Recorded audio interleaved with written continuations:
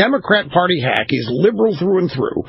Did you see when he was asking at the first of the debate, when he's going through a series of questions with Ted Cruz, and started correcting Cruz, and did you see the stare that Ted Cruz was a millimeter away from launching on this guy and kept it back. He did not do it.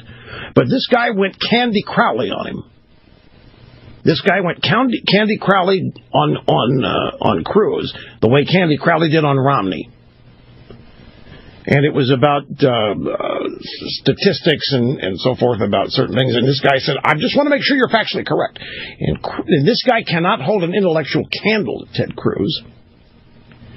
Ted Cruz says what he means what he says, likes saying what he says, and is right about it. Is a great debater and is not taken off his game. And this is like the fourth debate in a row I've read where Cruz really didn't stand out. Cruz didn't do. Ted Cruz remains the guy that continues to climb in the polls. Ted Cruz is the guy who continues to outperform the polls.